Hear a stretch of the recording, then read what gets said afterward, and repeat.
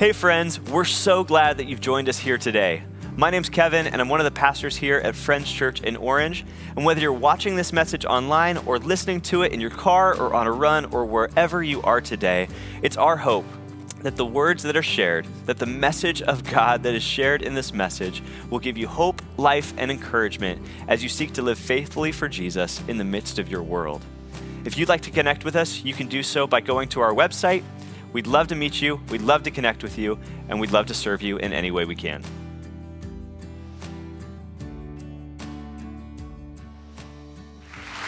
Friends Church, it is good to see you. It is good to be here with you. And do you remember getting mail as a kid and being really excited? Do you remember that? Okay, this is my daughter's. Little handwriting from another little kid. Open it up. And what's inside? Hello, my name is Alyssa. I'm your pen pal. How fun is that? So fun. You want to see what I just got in the mail? Hello, you've been summoned to the jury. This is what we get in the mail as adults. So, mail, when you're a kid, is exciting. Mail as an adult, it's a burden. It's a burden. Not so exciting. And you know what I've noticed? I've noticed that it's the same with prayer. When you're a new Christian, prayer is exciting. It's a little intimidating, but once somebody explains to you, like, oh, it's just a conversation between you and God, there's excitement behind it. But then as you continue on in your walk with Jesus, there comes this time where it's like, you're not getting everything you asked for. You're not quite sure if it's worth praying, and prayer becomes more like a burden. You know you're supposed to pray, but you're not quite sure how effective it is. And this is something I've noticed pastoring for 20 years. I noticed that when somebody first puts their faith into Jesus, they start praying. That's like the first change in their life. They start praying, and it seems almost unfair. God gives those people what they ask for right away. And it encouraged them to keep praying. And then when you've been following Jesus for a while, it's like all of a sudden, he doesn't give you exactly what you want, maybe because what you think you want isn't what you actually need, and he doesn't give you what you asked for right away. Maybe because there's bigger things at play, and maybe because he knows better, and all that kind of stuff. But this is what I've noticed. You get to a point in your Christian life where you either hit that ceiling of prayer where it becomes a burden, or you shatter that ceiling and you continue your maturity in your faith. And it is so normal. I think anybody that's following Jesus for a certain amount of time, you get to a place where you've got to ask this question.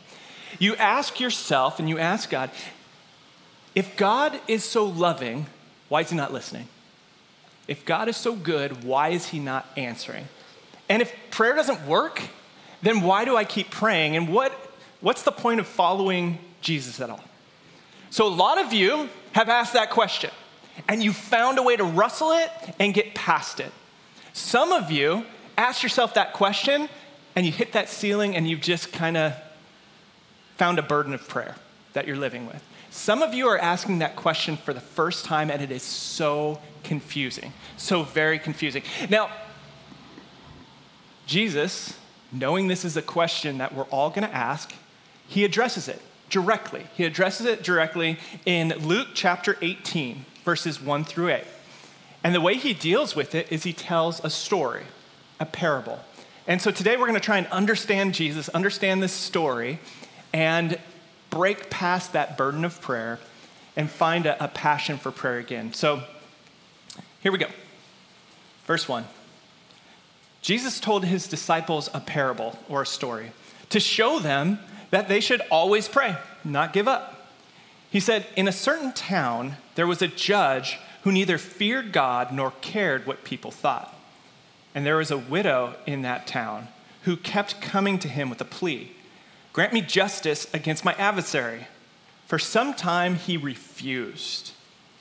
But finally, he said to himself, even though I don't fear God or care what people think, yet because this widow keeps bothering me, I'll see that she gets justice so that she won't eventually come and attack me. That's what Jesus says. Then the Lord says, Listen to what that unjust judge says. And will not God bring about justice for his chosen ones who cry out to him day and night? Will he keep putting them off? I tell you, he will see that they get justice and quickly. However, when the Son of Man comes, will he find faith on earth? Okay, this is what I would like to do. I'd like to do this because we're very familiar with how our justice system works and our part to play in it. But the justice system of first century Israel, very different, very different. And so what I'd like to do is I'd like to visualize what that was like 2,000 years ago. And I would like for us together to invite the Holy Spirit in as we try and picture what this scene might look like. I'm going to put in some details for you to visualize. It's not just like I'm trying to be artsy. It's stuff that has come from my research, details that you might not know because we live 2,000 years after this society. And so what I want to do is I want to pray first. And then after we say amen, I want us to visualize this. Now, if it's helpful for you, you can just keep your eyes closed and let your holy imagination take over and intertwine with the Spirit. Or if you'd like to open your eyes, you can do that. I would suggest just kind of keeping a soft focus as you open your eyes and allow the picture to come to you, allowing the Holy Spirit to really work with you and work on your heart. So let's pray, and then we'll visualize this. Jesus, we open ourselves up. We want to interact with you. That's why we're here today. We want to have a stronger relationship with you. We want to look more like you and treat people like you treat people. And that's beyond us. We need the help of the Holy Spirit. We need the help of the Holy Spirit even to understand you. I mean, part of your story is straightforward, but part of it isn't easy for us. And so we invite the Holy Spirit in to enlighten our hearts and give us insight into what you're doing in our lives. In Jesus' name we pray, amen. Okay, so I want you to picture yourself 2,000 years ago as a money changer who works every day at the city gate. So you wake up every morning, it's the dawn, sun is just rising, you leave your house, there's a chill in the air, and you walk from the center city to the gates on the outside of the city wall. And as you get closer to your table, you see a group of men and you see a judge on his seat. Court is being held. It's all men, they're being loud, and on the judge's seat is a man that is seated not in judicial robes, but in the robes of a rabbi. Because in fact, rabbis are the ones that held court for Israel. So as you get closer, you hear the shouts of the men, and you realize they're plaintiffs. They're trying to get their case heard because there were no dockets 2,000 years ago. There was no order. It's just the men of families would come to the court held outside at the city gate, and they would shout and try and get the judge's attention. They would jockey for position. It would probably look a lot like the media trying to get the attention of a celebrity or an athlete or a politician. And as you come to your table, you notice one strange thing. There's a woman there. You know her, she's a widow. And all the same, she's raising her voice. She's trying to be heard. She's trying to jockey for position, but she's not getting anywhere. And as the day goes on and the sun rises higher, she's not getting her case heard. And finally, the rabbi stands up. He's done with his civic duty for the day, and he walks towards the temple for his religious duty. The remaining men go on to whatever they're doing that day, and you watch the widow leave and go back to her home. Next day, you wake up, sun is just rising, you leave your home, you can feel the chill in the air, and you go to the city wall, to the city gates where your table is at. Same scene, you see a bunch of men surrounding a judge on his seat. It's a rabbi, and you're surprised again. You're surprised to see the same widow shouting for the same plea, trying to jockey for position and getting nowhere. You didn't expect that she would come back, but she came back. And as time went by, the rabbi stood up, walked towards the temple to do his religious duty, and this time, as the Greek would suggest, the woman comes up from behind. She starts trailing him, shouting at him, "Give me justice against my adversary." She won't leave him alone. She's beating him up with her words. The Greek actually says she's giving him a black eye with her request. But he pushes her off. And to himself, he says, I don't fear God. I don't care what people think. I do what I have to do.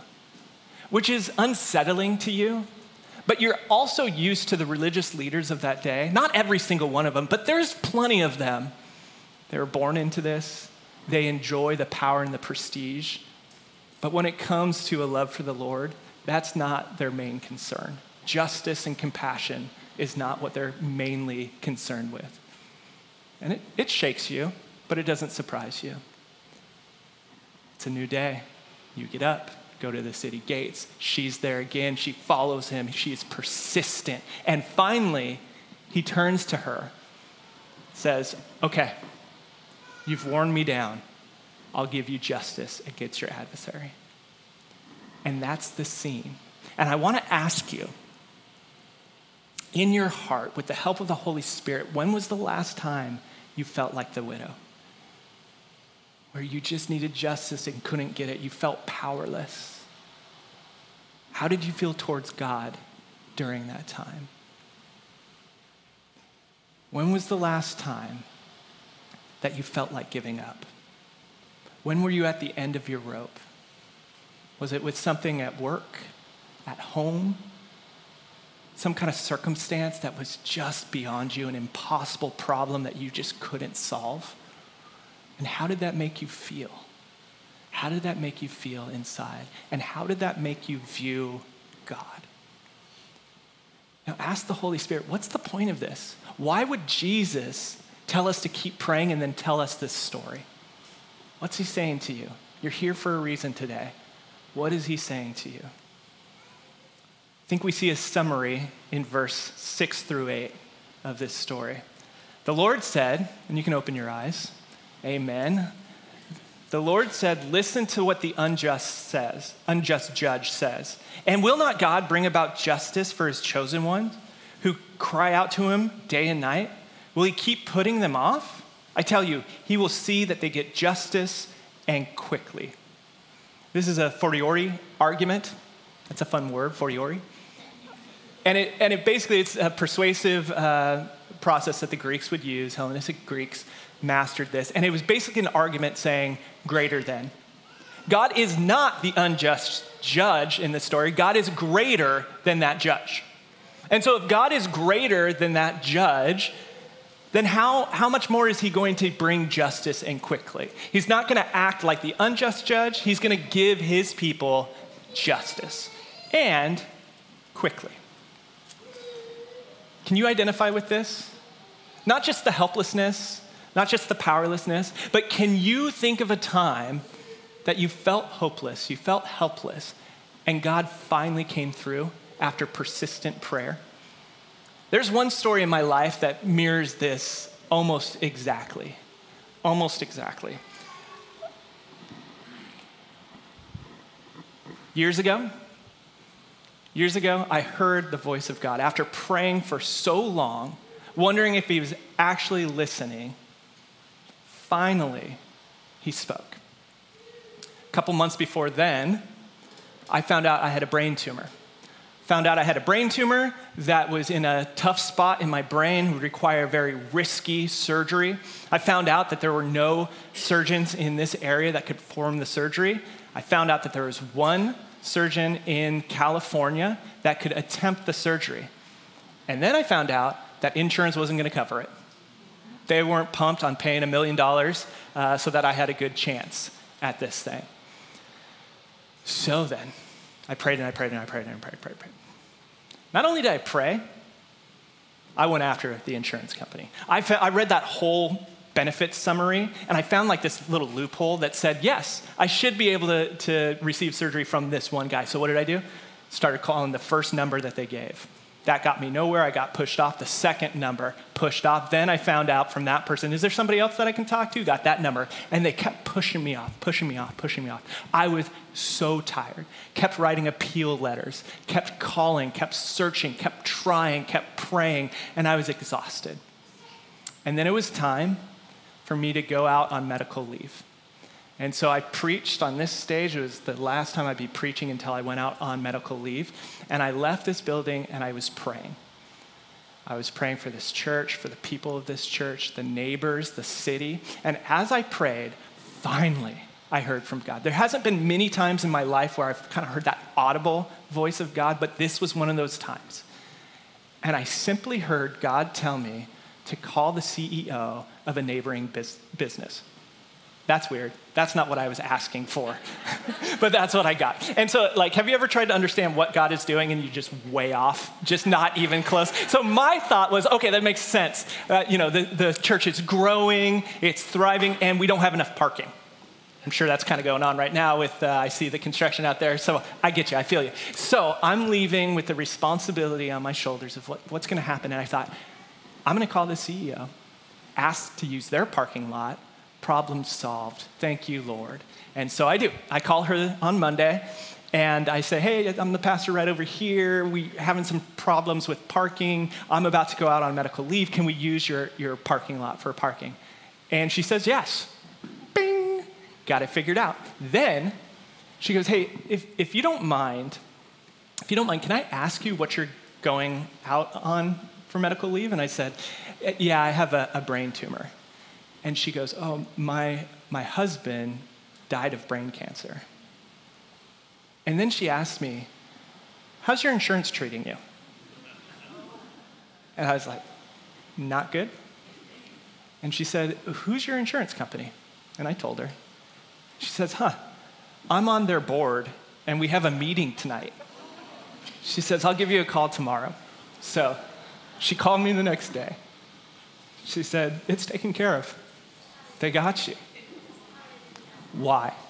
Why for so long? Why for so long would I pray this? Why did God wait that long? I don't know. I don't know the reason. I know the result. I'll tell you that in a second. But the reason, the best that we can get at, it's very straightforward in verse 1. Jesus told this story to show that you should always pray and not give up. Don't give up. Keep praying. Don't give up. Keep praying. And here's the result of my persistent prayer, my getting after it over and over. I learned how helpless I was. Over all that time, the result was I learned how helpless I was. I wasn't going to be able to do this on my own. I needed God, and I learned that I need to continue to come to God and ask helplessly. I can't do this. I can't do it on my own. I need you. And then I also learned to ask hopefully. He's able to do this. He isn't a corrupt judge. He isn't an unjust judge. He cares. He knows what I'm going through. He cares, and he can do something about it. So it might not be in my timing. There might be bigger things at play, but I do know he cares. I do know that he cares. Now, here's the hard part, though. Verse 8a.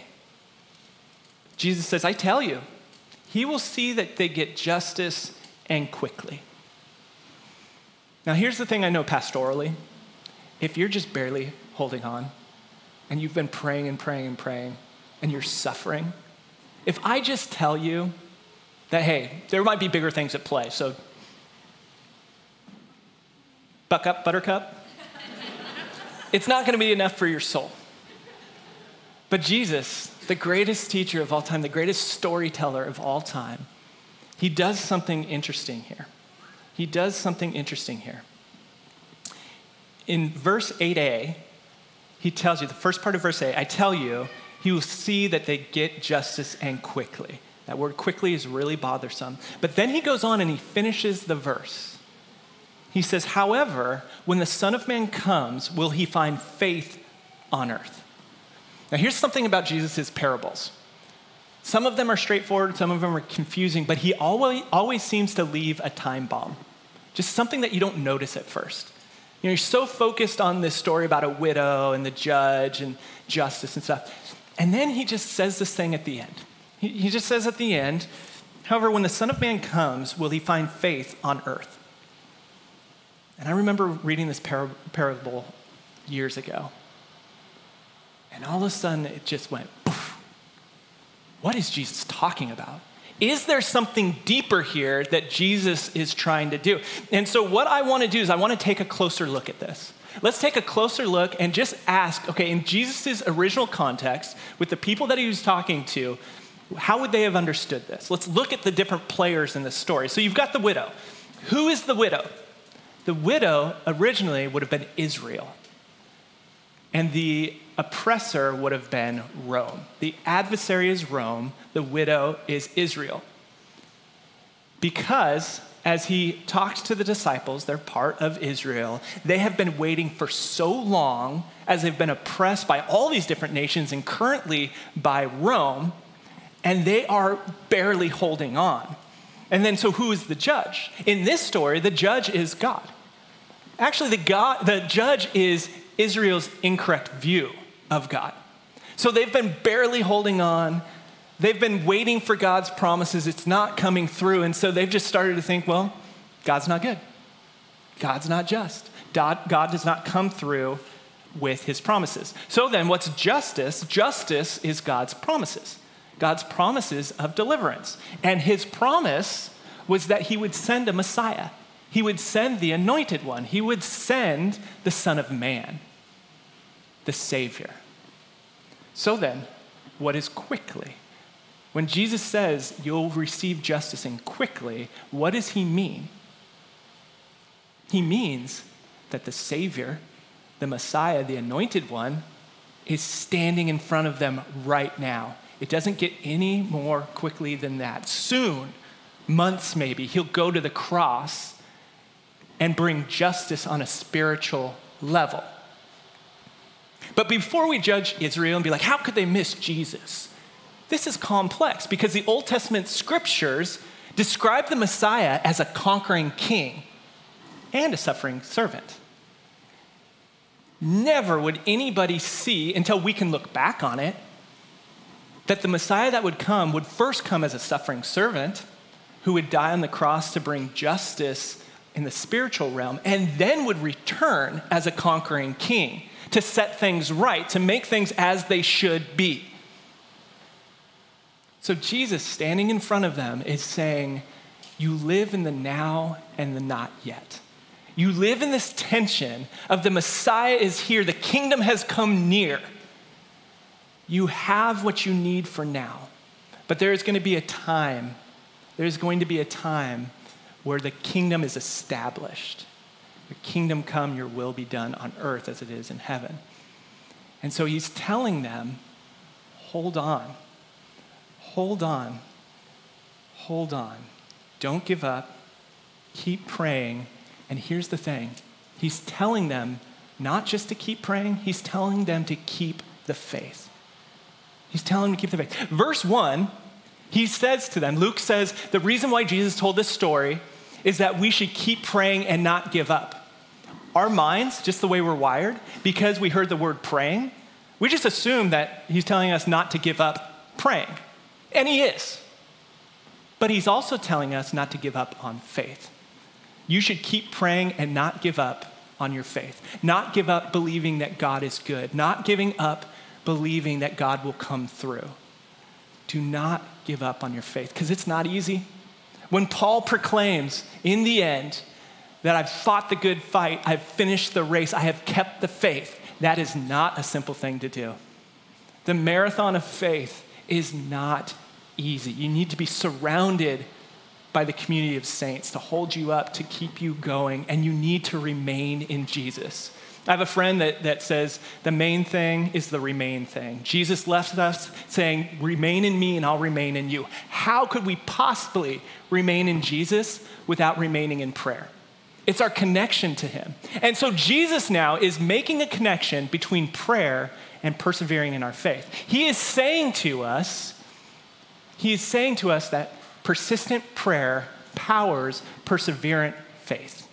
Persistent prayer powers persevering faith. Persistent prayer powers persevering faith. You see that connection? Even if I can't say it, you see it. If you want to persevere in your faith, you've got to be persistent in your prayer life. Only by remaining in Jesus can we remain faithful.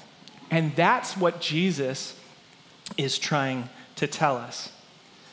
So then, as you're praying, God may not fix your problem, but he'll empower you to face your problem. He may not end your struggle, but he will empower you to endure your struggle. And what Paul tells us in Romans chapter 5, verses 2 and 3 is that when you persevere through your struggle, when you even rejoice in your struggles, what is built? Your endurance, your character, and your hope. Your hope, but you've got to be persistent in prayer to remain hopeful, right? One major Christian theme that pastors like me barely ever speak about, a major Christian tenet that runs throughout the entire Bible from beginning to end, especially in the Old Testament, is this phrase, wait on the Lord. Wait on the Lord. Let me join you, because I need this for my soul. This is something that I probably haven't preached on enough because I haven't reflected on it enough. And what I want to do is together just look at some scripture that teach us to wait on the Lord. Let's start in Zephaniah. Therefore, wait for me, declares the Lord, for the day I will stand up to testify. Wait for the Lord. Be strong and let your heart take courage. Wait for the Lord. Be still in the presence of the Lord and wait patiently for him to act. Don't worry about the evil people who prosper, or don't fret about their wicked schemes. But for you, O Lord, do I wait. It is you, O Lord, my God, who will answer. But I'm like a green olive tree in the house of the Lord. I trust in the steadfast love of God forever and ever. I will thank you forever because you have done it. I will wait for your name, for it is good in the presence of the godly. He gives power to the faint, and to him who has no might, he increases strength. Even youth shall faint and grow weary, and young man shall fall exhausted. But they who wait for the Lord shall renew their strength. From of old, no one has heard or perceived by the ear, no eye has seen a God besides you who acts for those who wait for him. Wait on the Lord. It's not easy to do. It is so difficult. It is so hard, but it's worth it. It is worth it, and he will give you everything you need to endure, both the problem that you face and the faith that he has called you to. Realize you live in a kingdom that is now and not yet. And that is why Jesus tells us the story of the widow, and he also teaches us to pray a specific way. He teaches us the Lord's Prayer. And isn't it interesting that he teaches us to say to God, your kingdom come, your will be done on earth as it is in heaven. Now, in the kingdom that is now and not yet, may your will be done now and completely soon. Let's stand together and let's recite the Lord's Prayer together. So Jesus said to them, when you pray, say, and now let's say this together. Our Father in heaven, hallowed be your name. Your kingdom come, your will be done on earth as it is in heaven.